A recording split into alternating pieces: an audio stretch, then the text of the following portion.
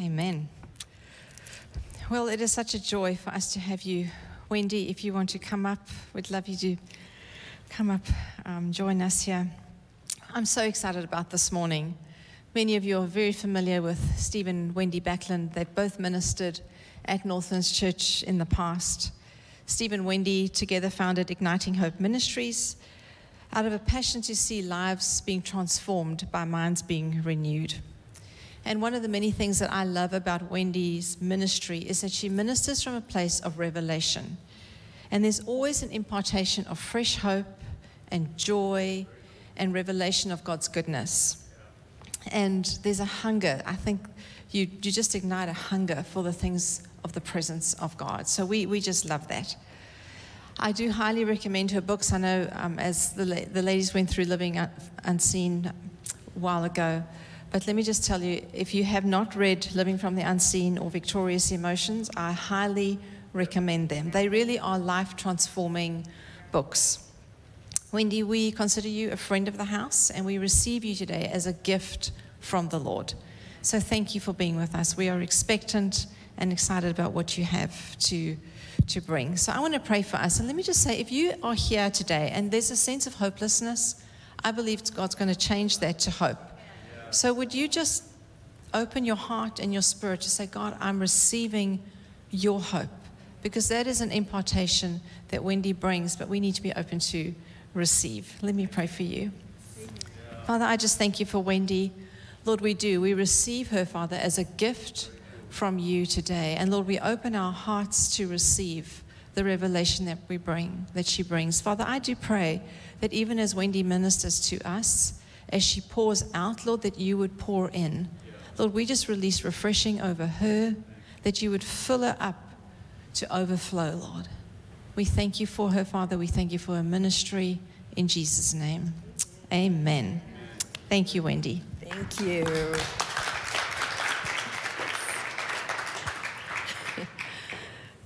Wow, what a privilege and honor to be here. There's a few reasons why I like to be here. Is one, it's a really healthy church, in the spirit. And the other is Michelle and Greg actually like you guys. I mean, they brag on their people. And don't take that for granted. When Steve and I first became senior leaders, I think it was 1991, and we were all excited, this is our first place that we're senior pastors. And we went to the first denominational ministers meeting where in the region, and they all sat around and complained about their people.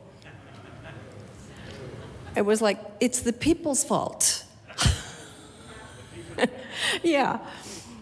And Steve even, kind of fell into that trap, because you kind of become like what you're around.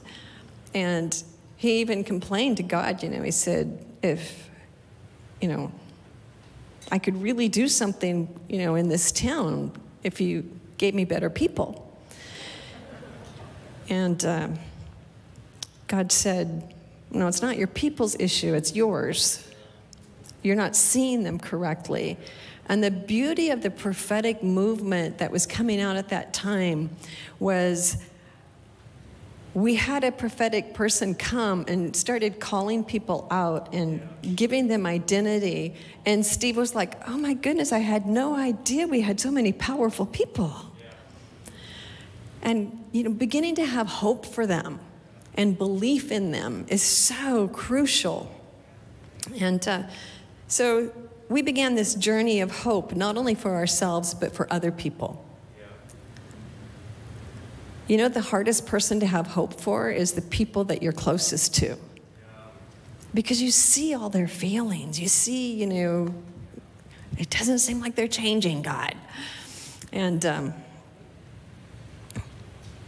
actually, to be totally honest, I think this is where Steve learned to have hope, because I didn't look like I was changing.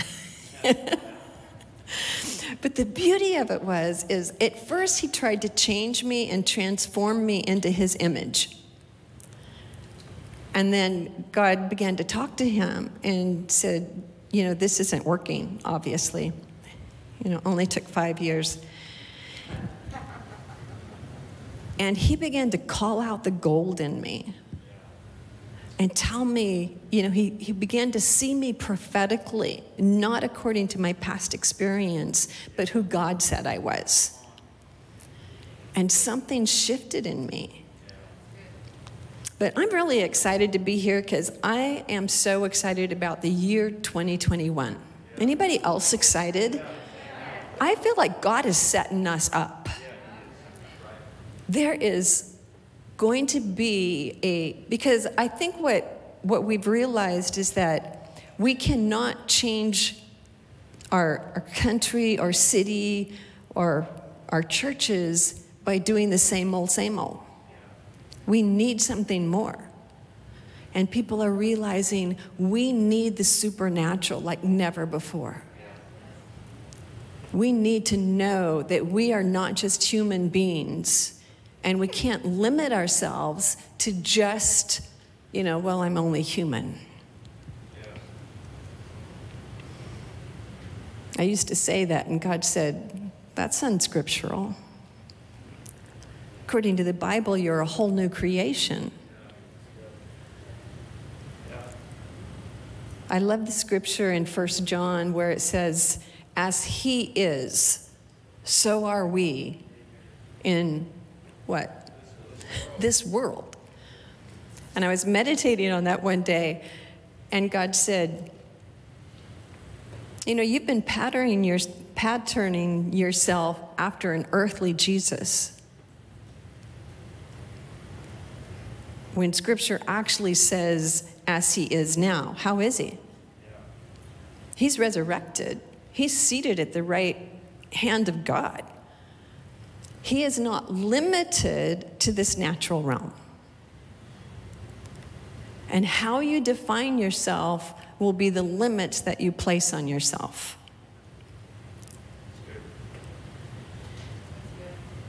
How you define yourself will put the limits on what you think you can do. The problem is we tend to think we believe everything the Bible says. At least I did. I was positive I believed everything the Bible said.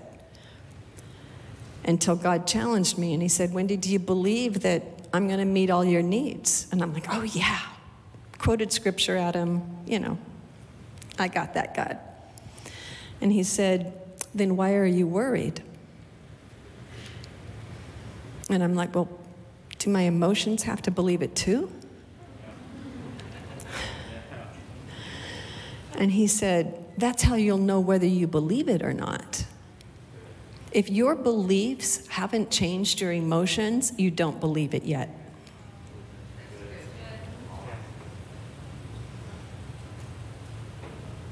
So God started taking us on this journey of hope, and I thought I had hope.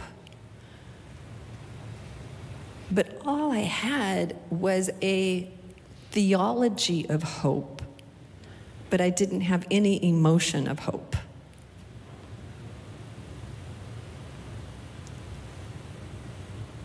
I love, let me see. In Romans, let me find Romans here. Romans 4.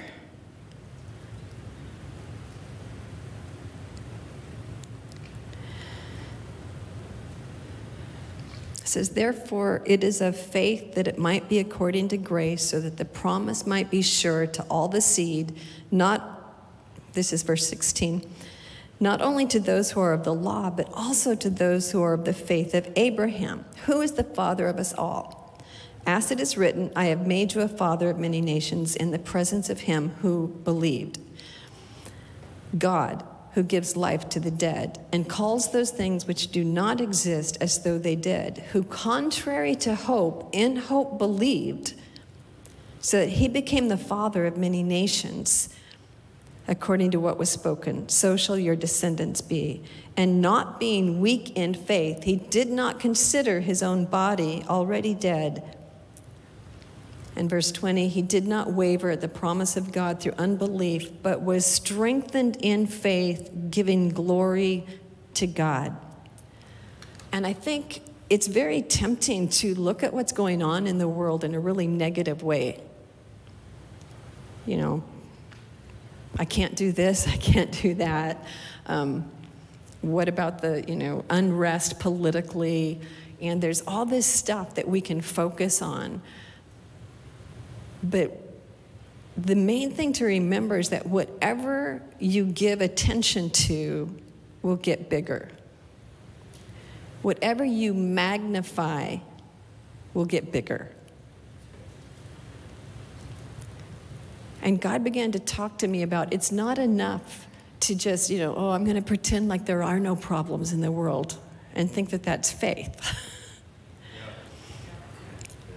When the children of Israel came to the promised land, and God said, I've given you the land, and they go and check it out, and the 12 spies come back, and they all come back saying the land is great, but 10 of them say we can't take it because the giants are so big. And they magnified the giants. And Joshua and Caleb came back, and they did not come back in denial. They also said there were giants in the land, but they magnified their God. We can talk about the facts. The problem is most of us Christians don't know when we're stating a fact and when we're stating a conclusion about the fact.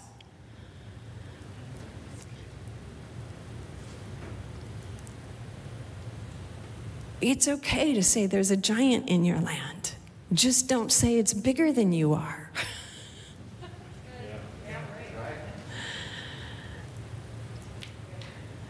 I remember thinking one day I was meditating on that, and I had this revelation, because I used to think, those silly 10 spies, God said the land was theirs. Why did they doubt? And then it hit me. They were thinking, if God's given us the land, why do we have to fight for it? Have you ever thought that? If God's given me healing, why do I have to fight for it? If God's given me provision, why do I have to fight for it? If these promises are true, why do I have to fight? And I heard God say, remember in Ephesians 6, when it talks about taking up the sword of the Spirit, which is the Word of God. And I remember having this revelation, it's called a sword because we're supposed to kill something with it.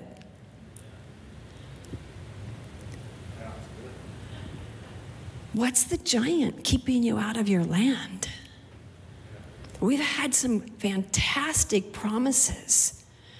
Even at the beginning of 2020, there were so many good prophetic words going out and promises. And then by March, it was like, well, I guess God's forgotten this year. But we need to stand up with the Word of God. It may not happen the way I thought it was going to happen, but I'm still taking my land. What God has given me is mine.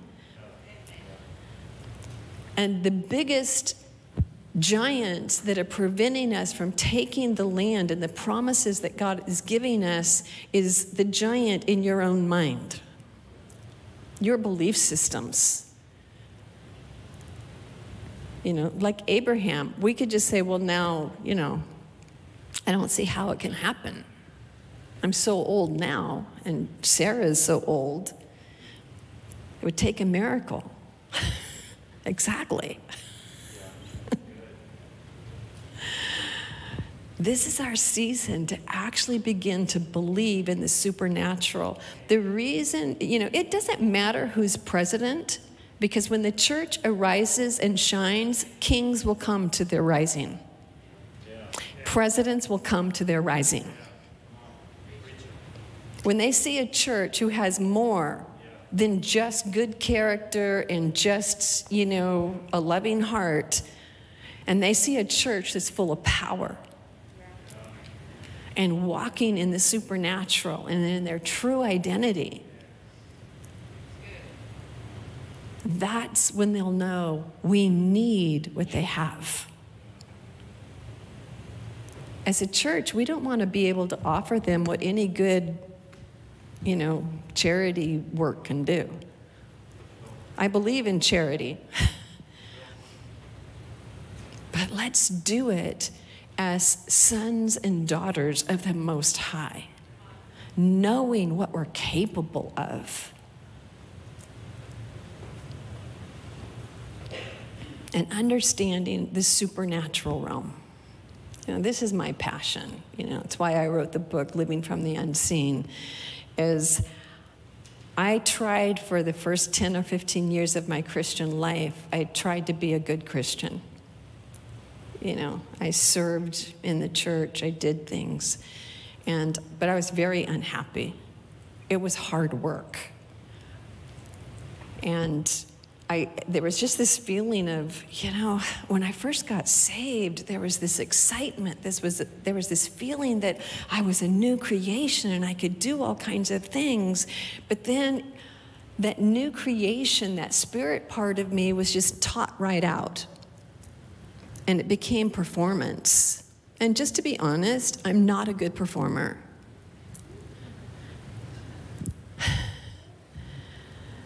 I was trying to act like a good Christian. And God said, Wendy, when you act like a good Christian, it's called acting. And you can only act for so long. You can act like you have hope. You can act like you believe.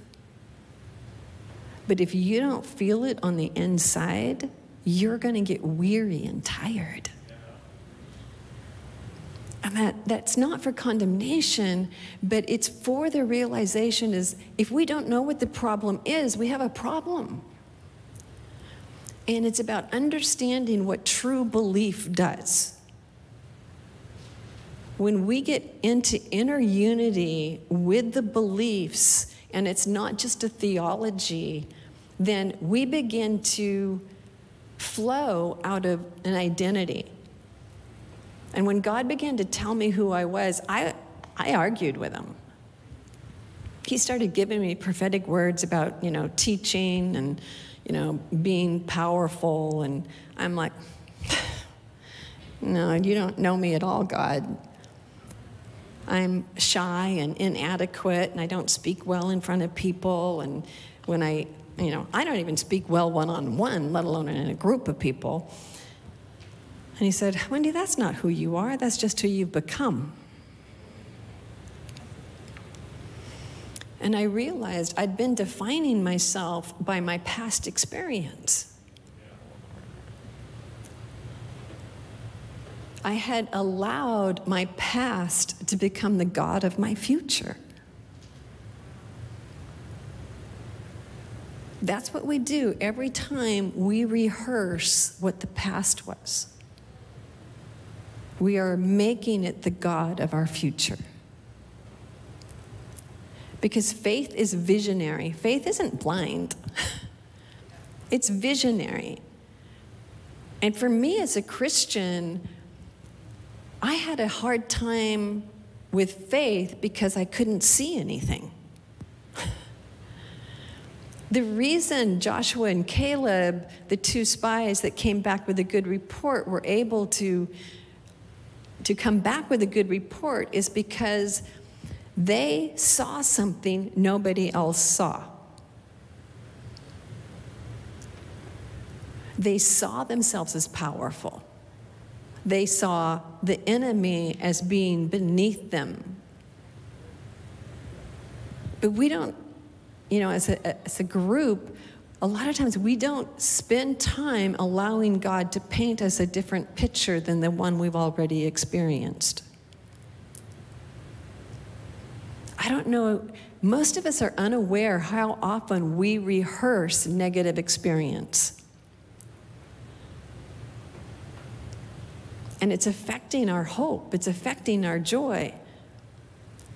And part of that is because in the past, the church was so afraid of pride, at least for me, that I tried not to notice when I was successful. Because I didn't want to, glorify me. So instead, I would rehearse the last great failure over and over again. That is not going to fill you with faith and confidence in your future. And the worst part about it is that according to the studies I've done on the brain, is your brain doesn't know the difference between an actual event and a rehearsal in your mind of the event. So if you offend me and I go home and rehearse that offense 30 times, the next time you see me, you're going to wonder why I'm overreacting. All I did was, and I'm like, no, in my mind, you did it 31 times.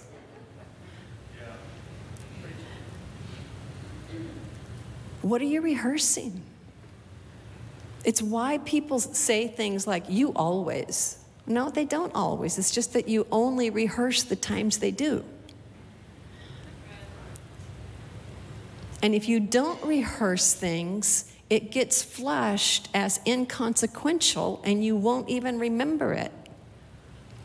So if you have a stronghold in your mind, like it talks about in 1 Corinthians 10, I think, it talks about tearing down strongholds and taking every thought captive. And they've proven that your brain really does have strongholds.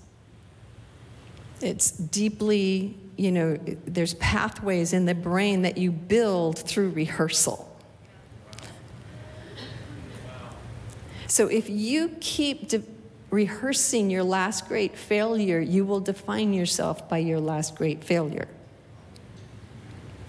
You will feel like a failure even though you've had more success than failure.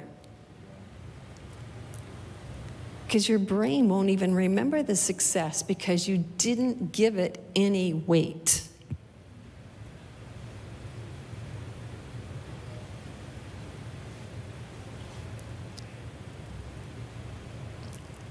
One of the things God told me is, he said, Wendy, you will know what you really believe by what you're preparing for.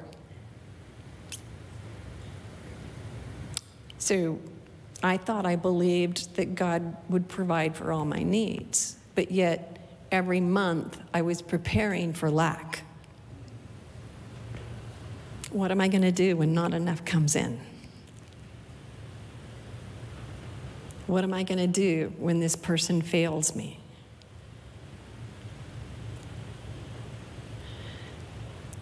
The interesting thing is that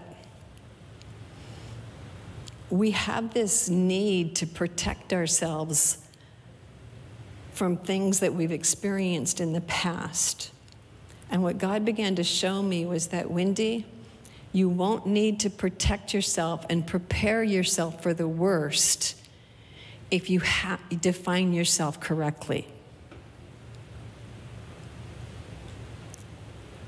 If you really believe I can do all things through Christ, then you're okay with whatever comes at you in life. I'm going to be okay. I don't need to spend all this time, putting all this stuff. I'm not talking about healthy boundaries we have and, having margin in our life. I'm talking about the fact that a lot of us are trying to protect ourselves from being hurt. Or something bad happening and us not being prepared and we don't take any risks. And the limitations we put on ourselves when we are in protection mode is crazy. I mean, I lived defensively for so long. The thing that really set me free, because I had this fear of, our heart is deceptively wicked, and, I don't want to be deceived by the enemy. So I never grew. was like, I don't want to be deceived, so I'll just camp right here. Even though there's no power in it, I'm not changing. And then Bill Johnson said something in the 90s that set me free. He said, most Christians have more faith in the enemy's ability to deceive them than God's ability to lead them.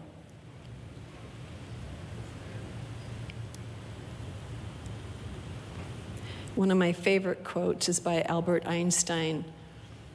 And he said, I believe that it's only daring speculation that will take us further, not the accumulation of facts. I believe it's only daring speculation that will take us further.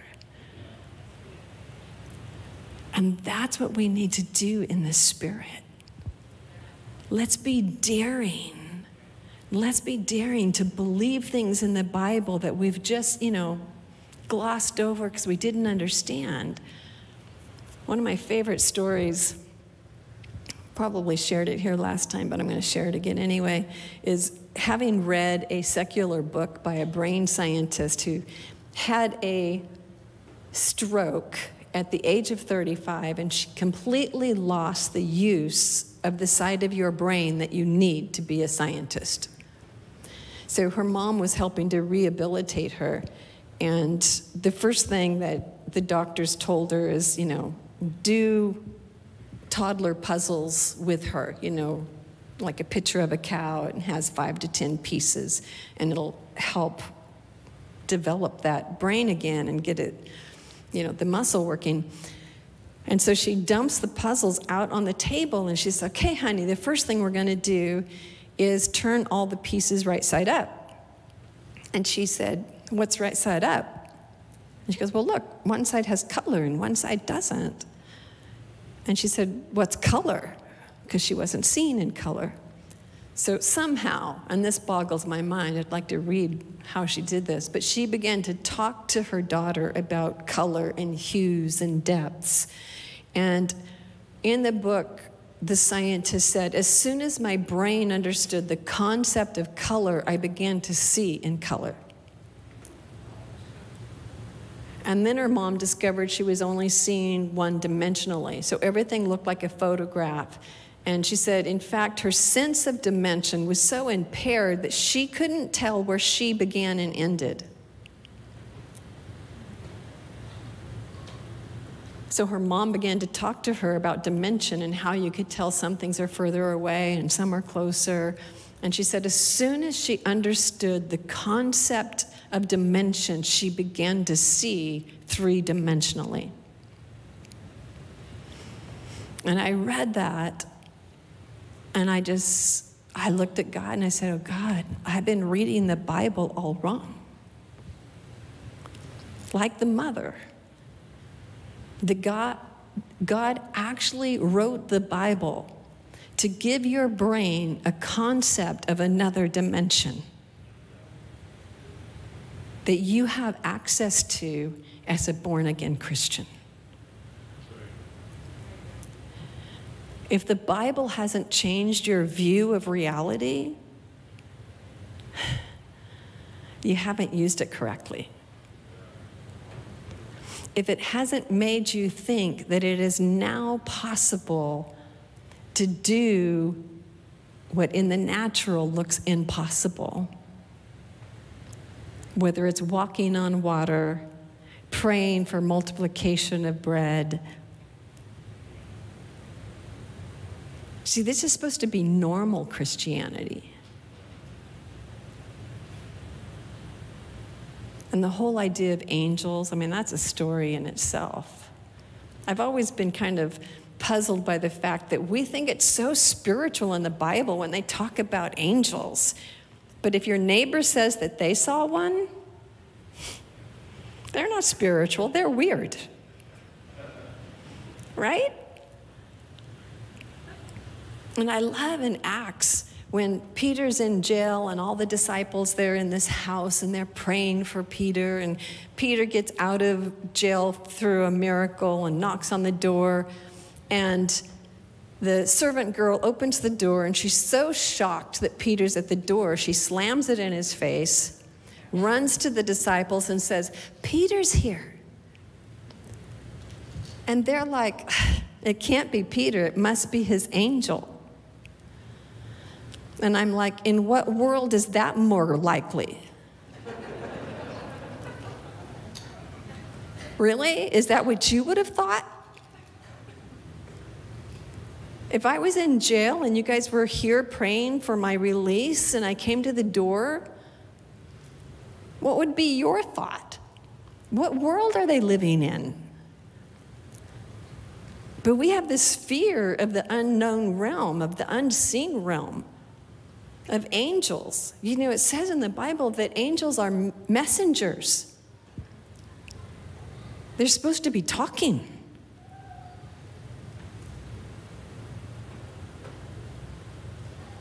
They're ministering spirits.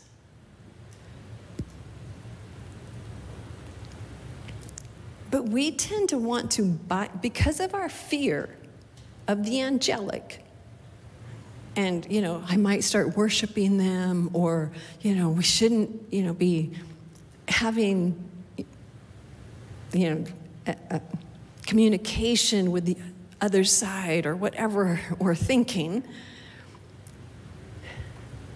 We try to bypass God's governmental structure. When Jesus had been in the wilderness for 40 days and he was weary and tired, he had been going through spiritual warfare, and he's done, you know, with the warfare, but it wasn't Holy Spirit who came to comfort him. It was an angel, a ministering spirit. But I don't want to talk to angels. I might start worshiping them.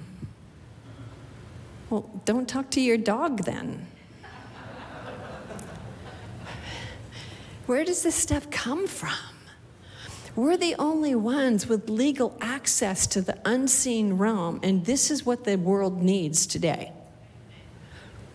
The world needs people who know that they are born again of the Spirit, they are seated in heavenly places. And that's not just a theology. If you're seated in heavenly places, what are you going to do about it? You're there for a reason.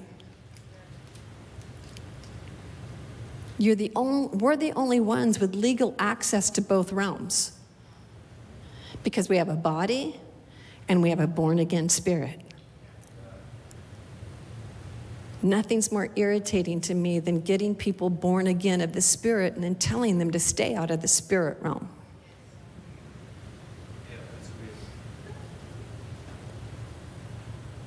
This is why so many Christians are feeling discouraged, because we're trying to get them to live a supernatural life while they believe they're just a human. We have to learn to walk in the Spirit.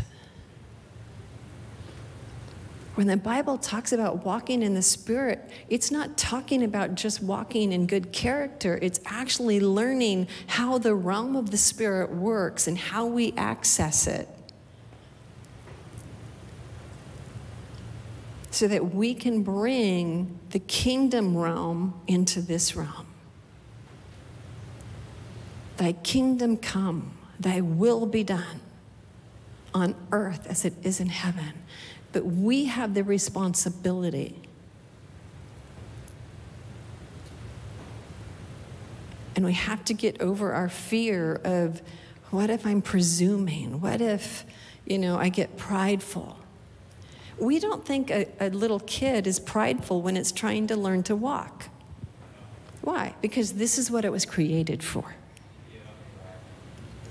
When we're born again of the Spirit, we have to stop thinking it's prideful to want to do what our daddy does. This should be normal. And I love this year because I think we're all getting dissatisfied with normal. And we have some extra time to spend in the presence of God, to redefine ourselves, not just how we view ourselves in our head, but define ourselves to a point that we feel differently about ourselves. Because I had a low self-esteem for most of my life, when people didn't like me or they overlooked me, or, my goal kind of back then was to just not be noticed anyway. But it was like confirmation, yeah, I'm of no value. And God said, Wendy, you'll know you really believe you are who I say you are when someone overlooks you or rejects you, and your first instinct isn't what's wrong with me, but what's wrong with them.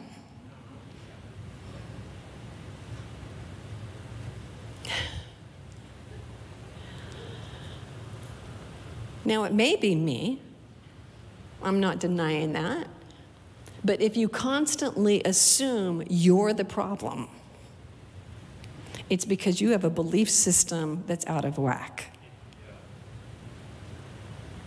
Every time I tried to do something in God and, pray and nothing happened, I spent the first 10 years of my Christian life waiting for God to zap me, so I could be something I wasn't.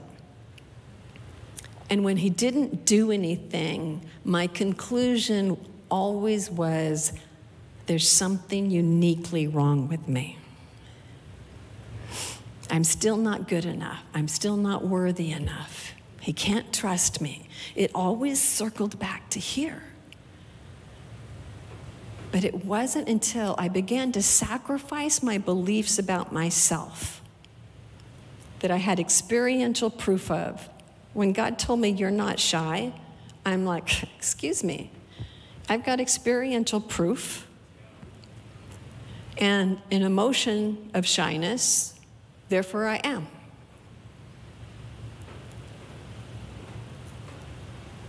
And he said, are you willing to sacrifice that belief? It's much easier to sacrifice your time and money than it is to sacrifice your beliefs, because they feel so true. They are these strongholds in our life that put limits on us and define us by our past. And then by faith, we have to pick up some new beliefs. And the key is realizing that we actually understand, for instance, an apple tree is not called an apple tree because it's had apples. It's just not. Because if it dies before it has apples, it's still called an apple tree. The point is, it doesn't get its identity from what it's done or not done. It gets its identity from what it was created to do. And that's how we're supposed to start thinking about ourselves. We're not supposed to create an identity by what we've done and not done. We're supposed to create and define ourselves by what we were created to do. But to do that, faith actually needs to see something different. Faith is visionary. In the Old Testament, when they use the word imagination, in the Hebrew, it literally means a framework for something. And one place I read that it was like a place of conception. When I read that, I thought, that's interesting, that our imagination is a place of conception, or in other words, your imagination is the womb of faith. And what is the seed? The Word of God. And the best way to nourish the seed of God is to use your imagination in hand with the Word of God. so that it begins to give your mind a concept, because unconsciously we read the Word of God as if it's not really real. It happened. And we kind of think it's just something God made happen, but it's not an actual way of living. And part of that is because we think that the unseen realm has no substance to it. That's how I thought. It was like, yeah, I believe in it, but it doesn't feel powerful to me because, you know, all the ghost movies I've seen, when someone dies, they have no form. Until one day God said, Wendy, do you know how I got into the locked room? You know, after he died and the disciples were in the locked room, and he just appears. And I'm like, well, yeah, you were dead, so you could walk through walls. And he said, no. And, oh, I said, because you have no substance, so you can walk through walls. And he goes, no, I'm more real than the wall. He said, the Creator cannot have less substance than the creation. And he began to talk to me about the fact that if Spirit created this realm, then guess what can influence this realm? And guess what you are? You're spirit. This is why the whole earth is groaning and waiting for the revealing of the sons of God. Because you have the same Spirit within you that raised Christ from the dead. You have this life within you that actually can influence the natural realm. But most of us never define ourselves that way. We tend to think we pray, God does. But in actuality,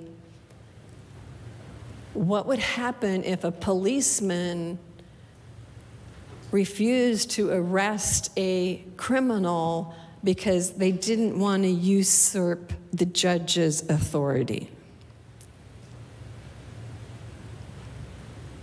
We have the same delegated authority that a policeman does. And I knew, you know, when God began to talk to me about this stuff, it was like, oh, but God, you know, I've got all this teaching about, you know, you don't want to steal God's glory, you know, you don't want to rise up above what everybody else is doing, you know, let's just be safe and everybody lay at this level. Then a few people, you know, inch up and believe for a little bit more daring speculation. So I'm talking to God about this, and I'm like, you know, I don't want to steal your glory. And he said, you can be as glorious as you want. And I'm like, that can't be God. And he said, yeah, don't worry, you'll never come close. Right? And it dawned on me, the only people who are afraid of stealing God's glory are the ones who don't know how glorious he is.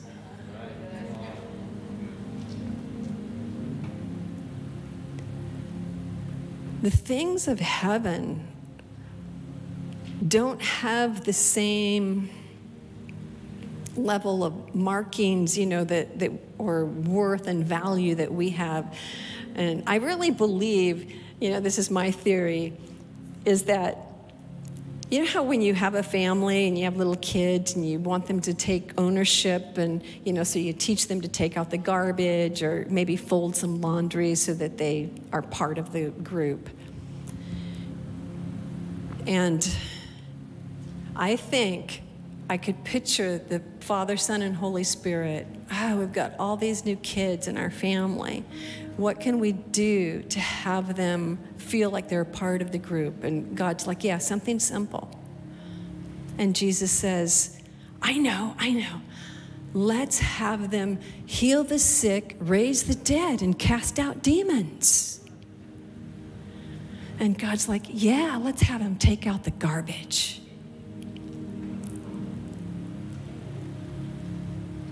So, Father, I thank you that we are not only more than conquerors, we are something the world has never seen before.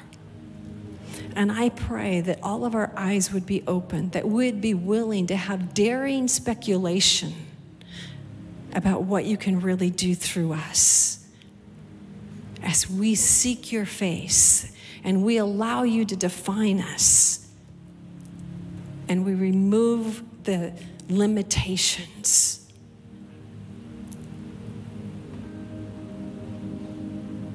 So, Jesus, thank you that this is our year to arise and shine. This is our year to arise in our true identity and taking back the authority that Jesus has given to us. And I bless this house. Father, I know you've done a great work here. And you're just pouring fire on it. And people are going to rise up in power and authority that they never dreamed they could rise into. And we bless each one in Jesus' name. Amen.